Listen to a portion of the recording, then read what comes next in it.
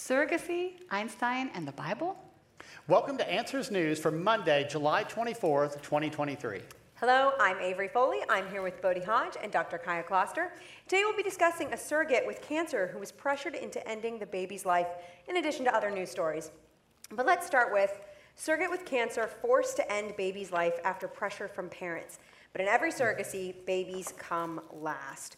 So this is an article talking about a really tragic story of a woman who is a second-time surrogate who had was hired by two gay men to basically they rented her uterus for their child.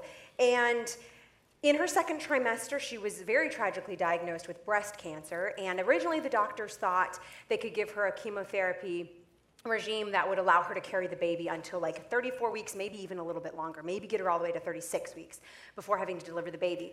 And when this news was given to the parents of the child, they immediately were like, nope, just abort the baby. We don't want the baby. We do not want the risk of a baby being born premature, even though babies born at 34 weeks have a very, very high survival rate. They did not want that. And then it was revealed not too much longer later that her cancer was a lot worse than they thought, and they were going to have to deliver the baby very, very early at 25 weeks. And again, the parents of this child were like, nope, we do not want that. We want the child aborted. That is the only option that we will look at. We do not want life-saving care given to this child. If the child is born at 25 weeks, we don't want that. I think the sad thing, too, was that there were even people that were willing to step in. 5 families, Yes. including the surrogate mother, were willing to adopt the child, and they were like, no, we do not want, and to quote them, their DNA floating around out there being raised by someone else. Yeah, it's It's a almost tragic shocking. situation. Yeah. It just breaks my heart to see, a child stuck in such a situation and then their life is ended. The baby was born premature at 25 weeks and did not survive being born that early and not having care given. When you read through this article and you read all the circumstances surrounding it, you really just see the heartbreaking commodification of children, where these two men purchased an egg, then they purchased the womb of another woman in order to have a child. And to them, and you can clearly see, they called the child a fetus all throughout, instead of referring to it as their son, as their child. It's just a fetus, it's just their DNA. The commodification of this child, where they bought, and this child is basically bought and sold. And so if you can just buy and sell children, well then, this one didn't work out. This one was going to be very inconvenient. It was going to be born really early, have a long NICU stay, very expensive, all of that, have potential health complications that could last for years, although most preemies end up, by the time they're in kindergarten, they're normal and they've developed up to where they should. They didn't want to deal with any of that. And so there's no, we'll end this child's life and we'll try again, basically. It's just so evil, but that's what happens when you commodify children and you make them just something that can be bought and sold instead of precious people made in the image of God and designed fearfully and wonderfully by Him. Yeah, it broke my heart reading this, because I'm like, oh, how did they get in this situation? How did they get in this situation? How did they get in this situation? It's just one thing after another. And, it breaks my heart that the child's rights were completely tossed aside. They basically assumed the child had no rights. And they say in here that surrogacy is transactional, which means that regardless of the outcome, someone is always paying a price. So, whether it's the child, whether it's the parents, whether it's the surrogate herself, like the emotional attachment to the child.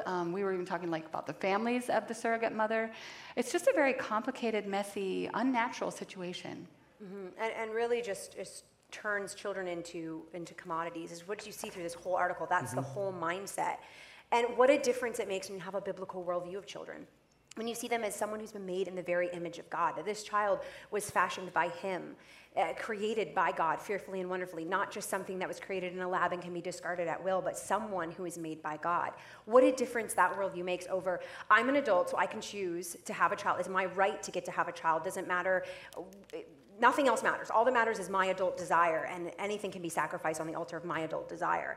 But children deserve to have their rights protected. They have rights too. It's not just adult desire that matters. The person of this little boy, he also mattered, but unfortunately wasn't treated that way by his prospective parents. And I know a lot of Christians, they struggle going, hey, what's going on with all this death, the suffering, the cancer, for example. And, when we start with the Bible, you step back. God made a perfect world. It's because of man's sin that the world is like this. That's why cancer exists in the first place. That's why death can happen to children, for example. And what we need to do is step back and realize, hey, we're in a sin-cursed and broken world. But there is salvation in all this through the blood of Jesus Christ. Right. And sometimes we forget that. Jesus Christ stepped into history and died on a cross to take that punishment that we deserve from our infinite God. And that's, that really does answer that question of death and suffering. So even though there's probably a lot of people reading this that do not have a Christian worldview, what they need to do is get back to the Bible so they can have a proper understanding of it. This next one ties into that. New AI technology determines embryos suitable for IVF, draws concern about eugenics. So this is talking about the use of artificial intelligence in selecting which embryos show the most promise during IVF, in vitro fertilization, with the technology ruling out which ones are unsuitable for a successful pregnancy. So basically this new software that was developed, right now doctors use a microscope and they look at the different embryos that are created to try and figure out which ones have the potential to survive, which ones have the least genetic abnormalities, whether the parent wants a boy or a girl, things like that. Well, this is just taking artificial intelligence and applying that so that it can do it much faster and more efficiently and more accurately than a doctor can. It's the same idea that's been practiced through IVF since the beginning. It's just speeding it up using artificial intelligence. And what happens to the ones that aren't selected?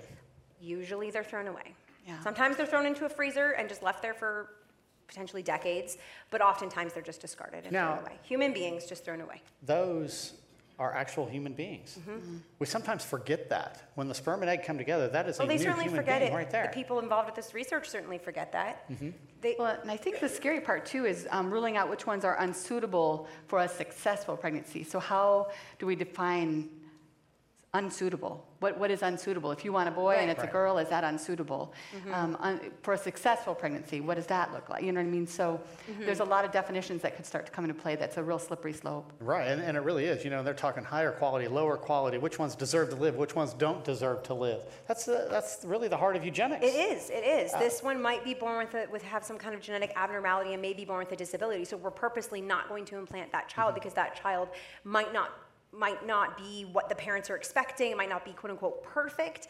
That's just eugenics. That's just saying these people deserve to live, these people do not deserve to live. That's all that it is. And how is that any different than, say, the eugenics practice in Nazi Germany and so forth? Different. They were doing the same just dealing with sort of tiny thing. little embryos instead of babies or fully grown, more mature babies. And it's interesting, they went on, one of the people who's involved with this research, the CEO of this company, went on to say that, imagine you're an embryologist looking at multiple embryos in a hectic lab environment, and you have to decide which one has the best potential to become a baby. If you're an embryologist looking at embryos, you're not looking at which ones might have the best potential to become a baby. You are looking at babies, very, very, very tiny babies, but babies nonetheless. They are people, 100% human DNA, made in the image of God, right there. You're just deciding which ones get to live and which ones don't get to live. You're not determining which ones will become a baby. They already Imagine are. if someone did that in a kindergarten classroom. That one. Oh, not those. I mean, it's really no different. Interesting is she does that quote comes from the reference of the difficulty that comes with someone that's looking through this microscope at these cells and deciding which ones are going to live or die. And so they're kind of singing the praises of this artificial intelligence that will do that process for them. But just because a computer is making that decision, it's still morally just as difficult. It's still happening. It's still happening. You're still making decisions about life and death for humans made in God's image. Speaking of humans made in the image of God, this next one comes from LifeSite. Sound of Freedom defies naysayers with 5 million tickets sold, 50 million in receipts. So this, since this article was published, because we selected the news articles, of course, a couple of days before, so we have time to read through and prepare, that number has doubled. Sound of Freedom has now made over $100 million in sales, which is amazing. Yes, it's awesome. Yeah. So for those of you who haven't heard, Sound of Freedom is a film that talks about child sex trafficking and really shines a light on that through the powerful story of a man who gave up his job to go and save children who are caught in these horrible child sex trafficking rings. This movie has been smeared by a lot of the sort of established media as a QAnon conspiracy and just, hype and fantasy and all this nonsense. But thankfully, a lot of people, as evidenced by the fact that it's sold $100 million in tickets and has broken records, that people are going to see the film and they're realizing that, yes, this is something that happens. The U.S. is the largest country that's at fault for child sex trafficking. It's really awful, and helping to shine a light on that and help people realize the horror of what's really happening. Right. Yeah, it's sex slavery is what it is, and it's terrible. So I'm glad this movie is shining a light on it. Something else that it did, a lot of movies, when it's released on the first weekend, that's when the big sales are, right? And then usually movies, at least decent-sized movies, the following weekend, it's about 50% or, it kind of goes down. This one did something different. The following weekend, it went up. And people weren't ready for that. 35%. So it's one of only a handful of movies that have ever done that, and it looks like it might continue to go up. We're going to see about this next weekend. So. And it was the only one to do it in the summer season where the big movies are released. It's the biggest movie season.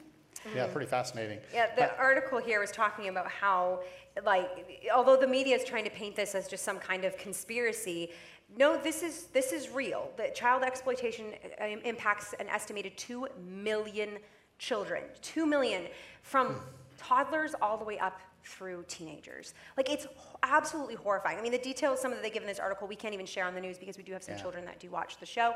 But it's absolutely horrible. And the fact that the United States is the industry's biggest consumer is horrible. And one of the reasons for that is because of pornography usage. That's so much of it traces back to that. People get into pornography and then it leads to deeper and more depraved things until this is what we end up with. So this is why Christians need to be and continue to be, and we always have been, at the forefront of fighting the evils of pornography, because this is the result, one of the evil results of that. And so we need to keep fighting that and keep holding people accountable to a biblical standard of sexual ethics where we go by what God has defined in his word. Now, notice something too, though. In each of these last 3 articles, who gets attacked? Children. It's the children. We need to start protecting and looking out for the children. Always the most vulnerable.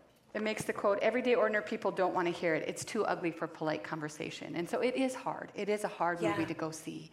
But it really is an important issue to open our eyes and see that these things are happening. And pray that the Lord will raise up more people who will take a stand and go and do the hard thing to save children and to shut this down. All right, something a little bit lighter here from Science Alert. Maybe not lighter for the dinosaur involved, but it turns out an ancient creature actually preyed upon dinosaurs. So this was a really cool fossil find that was found in what's called China's Pompeii, which is an area in Liaoning province in China, where they find a ton of fossils that are very, basically entombed in volcanic ash. Here's this particular specimen that they found is a extremely well-preserved fossil of a dinosaur, a ceratopsian dinosaur, pronounced something. The scientific name here is Psittacosaurus ligiatunensis. I give you points for trying. Find a 10-year-old. They can usually pronounce it. Oh, yeah. The 10-year-old dinosaur experts are like, that's what it is.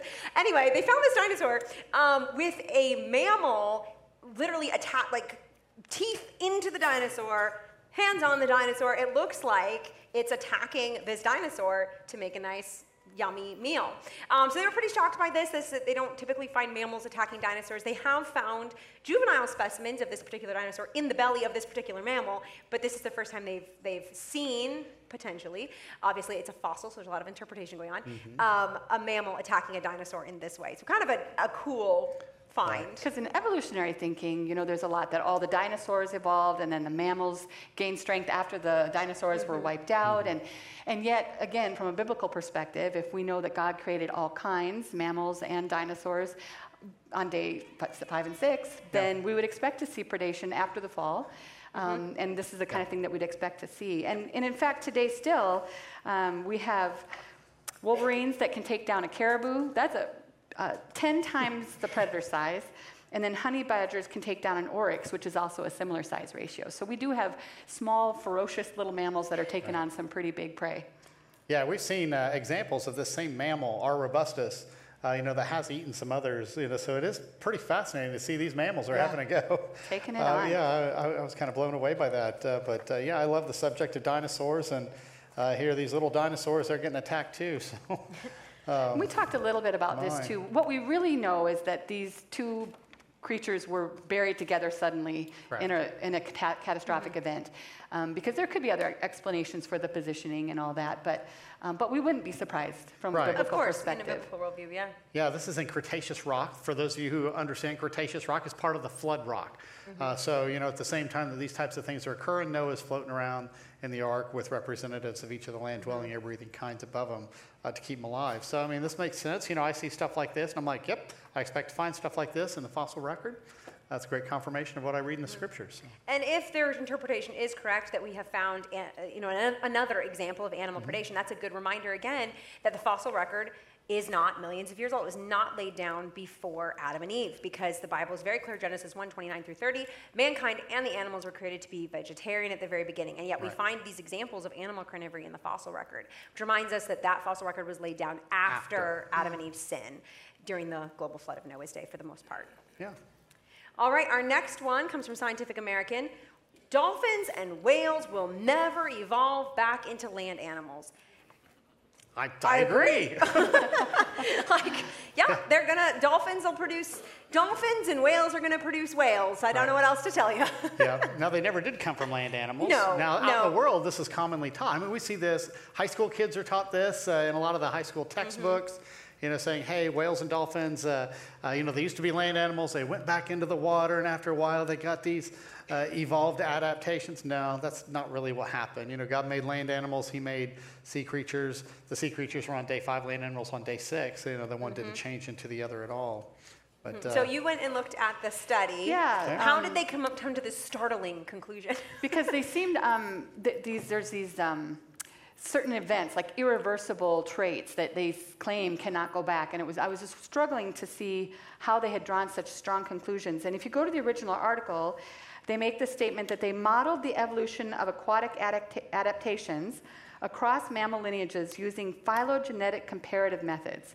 So basically, with evolutionary assumptions, they go back and make comparisons based on those assumptions. And so again, it's really making a model based on a worldview that they have already preconceived some ideas of what could happen and what couldn't. So it makes it challenging. And yet, I think it's really interesting because in their scenario, life came from water. And one day, fish walked out and became land-dwelling animals. And then these went back. So several different times. Yes. And yet, if evolutionary ideas are right, then I don't understand why you couldn't do it again, because they did it They're once. saying that they can't evolve. Right. Oh, okay. And so it is kind of self-defeating there, I think. Yeah. Yeah, they went on to talk about how transitions to aquatic environments are associated with multiple changes. In other words, creatures that live in the ocean and creatures that live on land are very different from one another, which is, again, shocking. Like, who would have thought? But then they say the multiple changes, including an increased body mass that helps retain heat in colder environments, think whales, for example, and a carnivorous diet to support their heightened metabolism. Such changes may make it difficult to compete against terrestrial life forms. So in other words, there's creatures that are really well designed to live in aquatic environments, and there's creatures that are really well designed to live in terrestrial environments, and they stay that way. Yes, they say, I'm not designed for an aquatic environment. No. I'm not very good at that, but... There's a principle in evolutionary ideology known as Dallow's law, and it says that once a complex trait is lost in a lineage over time, it's unlikely to reappear in subsequent generations. And so again, this is one of those assumptions that's been put into that model. And yet, fish have fins and flippers, and they came out, and again, whales re-evolved fins and flippers, so they're really violating their own laws rules, and principles. So we have a book called Glass House, Shattering the Myth of Evolution. There's an entire chapter in here on alleged whale evolution, which, like I said, a lot of high school kids and college kids are actually being drilled with that as good evidence for an evolutionary worldview. One of the classic examples. Yeah, and really what they're doing is they're just taking a number of land animals and they're just trying to line them up, assuming that they transitioned into these creatures, but we're not actually seeing that. So that's they're a great separate resource kinds. to check out. Again, for that's more called on that. Glass House. We'll drop the link as well. All right, this next one here, rare Einstein letter rebutting a biblical creation story for sale. So if you have about $125,000 that you don't know what to do with, one thing you could do with it is you could potentially buy a letter written by Albert Einstein on the creation of the universe. It is now publicly for sale. They've put this letter up for sale, the Rab collection in Pennsylvania. So this was a letter that was written by Einstein himself on April 11th, 1950, in response to a letter. And this was sent to a Jewish group of students in America. And so he's here answering the question basically of, can someone like you, who is a scientist, believe in what the Bible says about God? What was his response to that? Oh, less than perfect. Sadly, Einstein, disagreed with what the Bible says about creation. Now look at this from a big picture, though. Here's God, who knows everything, has always been there. Guess what? He was there when he created it. He tells us and reveals us what happened. And here's Einstein going, because of this other worldview, I don't believe it. He's bought into a secular worldview, a secular humanistic religion to try to object to God. By what authority can he object to God? Yeah, it says he didn't accept the creation story not because it's disproved, but because there is instead a scientific explanation. But when we think of science, science is something that's observable and repeatable. Was Einstein ever able to go back and observe and repeat creation? I don't think he It worked great discovered for how to do gravitational that. forces and all these other things that for he things could you can observe. observe. Right. So what this is actually diving into what we call historical science, using science in the present to try to understand the past. But really, it's more of a historical question. And Einstein never observed or repeated any of this, but he was holding on to that religious fervor. We actually have a book, Dr. Jason Lisle, he's an astrophysicist. And there's actually a little bit of a connection between Albert Einstein and Dr. Jason Lisle. Einstein was proposing certain types of physics, velocity-based and position-based. There were some other physicists that picked up where Einstein left off with position-based physics, did some more calculations. Dr. Jason Lisle actually utilized those equations to solve a dust and starlight problem using his cosmological time zone convention model. And so he's not a nobody. Dr. Jason Lisle is a brilliant creationist, and he wrote a book called The Ultimate Proof of Creation. He is not in the same camp as Einstein. And it won't cost $125,000. No, it's much less than that. Much less than that. And he also wrote a subsequent book called The Physics of Einstein, which is brilliant, really diving into these issues. You can look at that in more detail. So, just because someone like Albert Einstein, who's got a name behind him, says, oh, well, you don't have to believe the Bible, guess what? God disagrees with him. And there are other physicists that disagree with him as well. His reasoning for that, in the letter he says, the person who is more or less trained in scientific thinking is alien to the religious creation in the original sense of the cosmos because he applies the standard of causal conditionality to everything. So in other words, because of the assumption that the supernatural is not possible, therefore, I'm not going to believe in creation. It isn't based on observational evidence whatsoever. It's based on his assumptions about life and the universe and how everything came to be. He's assuming naturalism in order to argue against God. So it isn't based on, like you were saying, observational evidence at all. It's just based on these assumptions about how the world must work based on naturalism. Yeah, so it wasn't as scientific as people seem to think. One thing I thought was interesting, though, is he goes on to say, if you are, however, to interpret the Bible symbolically, metaphorically, it is not clear anymore whether God is in fact to be thought of as a person. He brings up an important point there. If there are some people, and there was alive at the same time as Einstein, who want to reinterpret Genesis, to accept evolution, to accept millions of years, but as soon as you start doing that and you start interpreting the Bible symbolically, metaphorically, as he says here, all of a sudden you've opened the door to, well, what else do you reinterpret? What else do you reinterpret about who God is, about his creation, about the way he made us, about any of that? He's right there. If you can just reinterpret the Bible however you want, then who's to say who God really is or what God really did? Because you no longer have the authoritative revelation of God. All you have left is your own opinions, because now you're the authority over the Word of God. And that's just arbitrary. Yeah, good. All right, this last one here comes from Psychology Today. 3 hurdles to evolution education. Why getting an education in evolution is so difficult. So if you've thought it's really hard to hear about evolution these days, this guy's got the reasons why. I don't see too many of them giving a good creation education either out there. So. I was struggling to understand what institutions were not sharing evolutionary. Right? Like, it's kind of everywhere, and all the other viewpoints are suppressed and not allowed, but, it's real hard to get an education in evolution. Yeah, but, if you think about this, if they just got an education learning about evolution, what job are they really going to get? There's not practical applications for that. It's not practical. But, this article starts off, one of the key points it says right up front, Charles Darwin, who discovered and described the principles of natural selection, is cherished historically. Actually, he didn't discover natural selection. Ed Blythe did about 25 years before him. He was a creationist explaining how animals vary within God's world.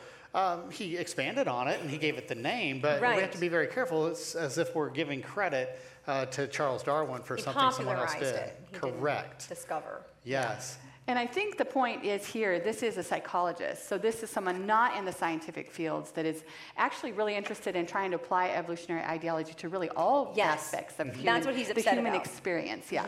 People aren't, he says evolutionary concepts have shed light on so many factors of the broader human experience, including education, politics, warfare, love, social interactions, diet, exercise, and more.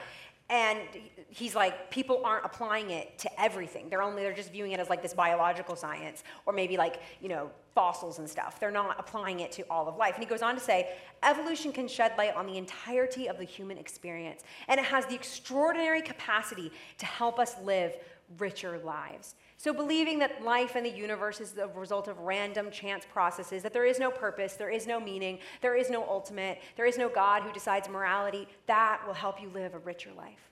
Boy, I'm struggling to follow that one.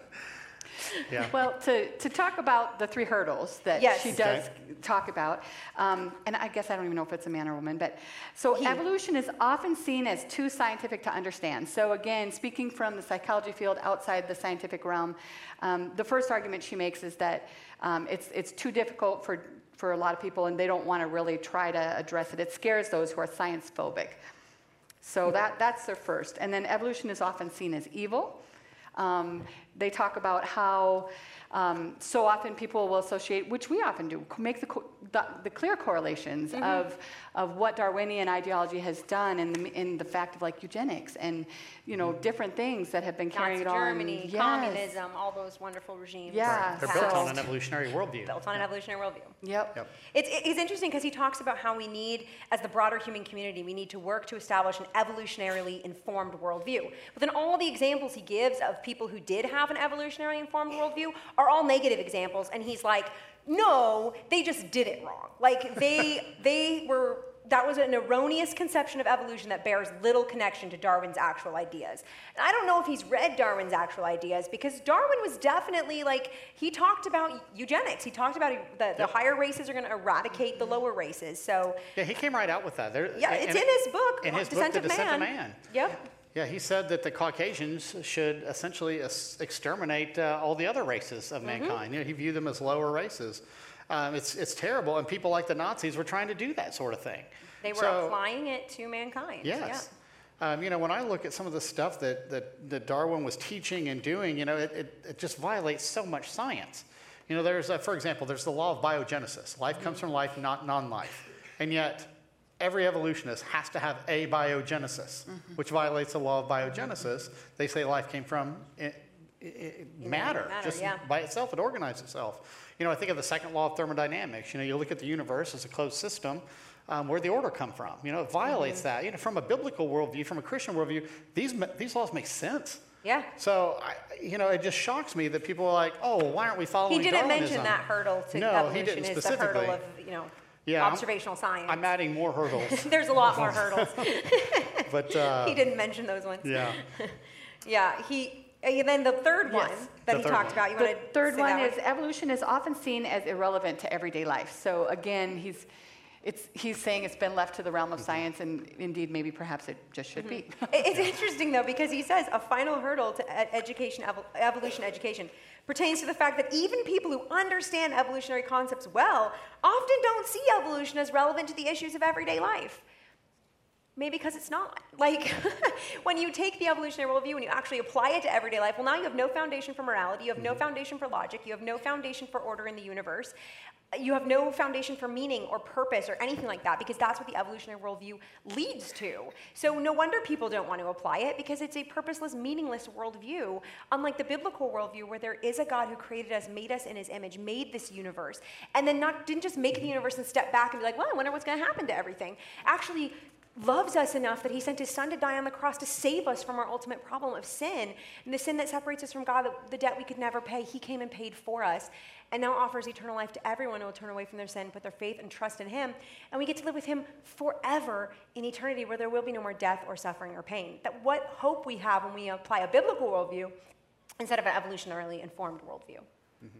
When I look at this from a big picture, I'm thinking, we look at all aspects of reality in light of God and his word. And so that's the way we look at all things, whether we're looking at other people, whether we're looking at animals, or whether we're looking at evidence, or whatever it might be, medicine. But when I read an article like this, I'm seeing what they're doing. They're saying, hey, let's get rid of the Bible. Let's throw the Bible out of everything, and let's look at everything in light of this other worldview, this other religious viewpoint. So what this is a conflict of two different religions, two different worldviews. And sadly, so many of us have been heavily influenced by this secular worldview, whether it's from our education in the past, whether it's from peers, whether it's from the media. We've been influenced by it one way or another. Sometimes what we need to do is step back and go, hold on. There's an authority issue. Let's get back to God and His Word. There is no greater authority than God. Absolutely. All right, so speaking of education, we just wanted, as we wrap up here, we just wanted to mention our Creation College Expo coming to the Ark Encounter November 2nd through the 4th, 2023. This is an awesome event for grades 7 through 12. You can come and talk to representatives from Christian colleges that aren't just Christian, but actually teach a biblical worldview and take a stand on the authority of God's Word, beginning in Genesis. That's pretty rare, and so we've gathered those colleges together for you.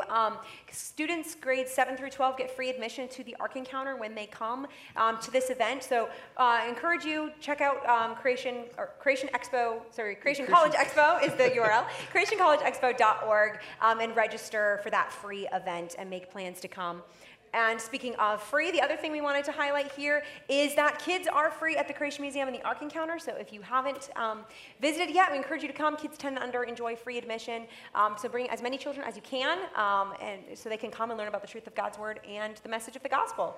So that is all the time we have for today. We finished like 10 seconds early, so look at that. Oh, wow. So please join us again next time for Answers News. Thank you so much. All right, God bless you. Have a good day.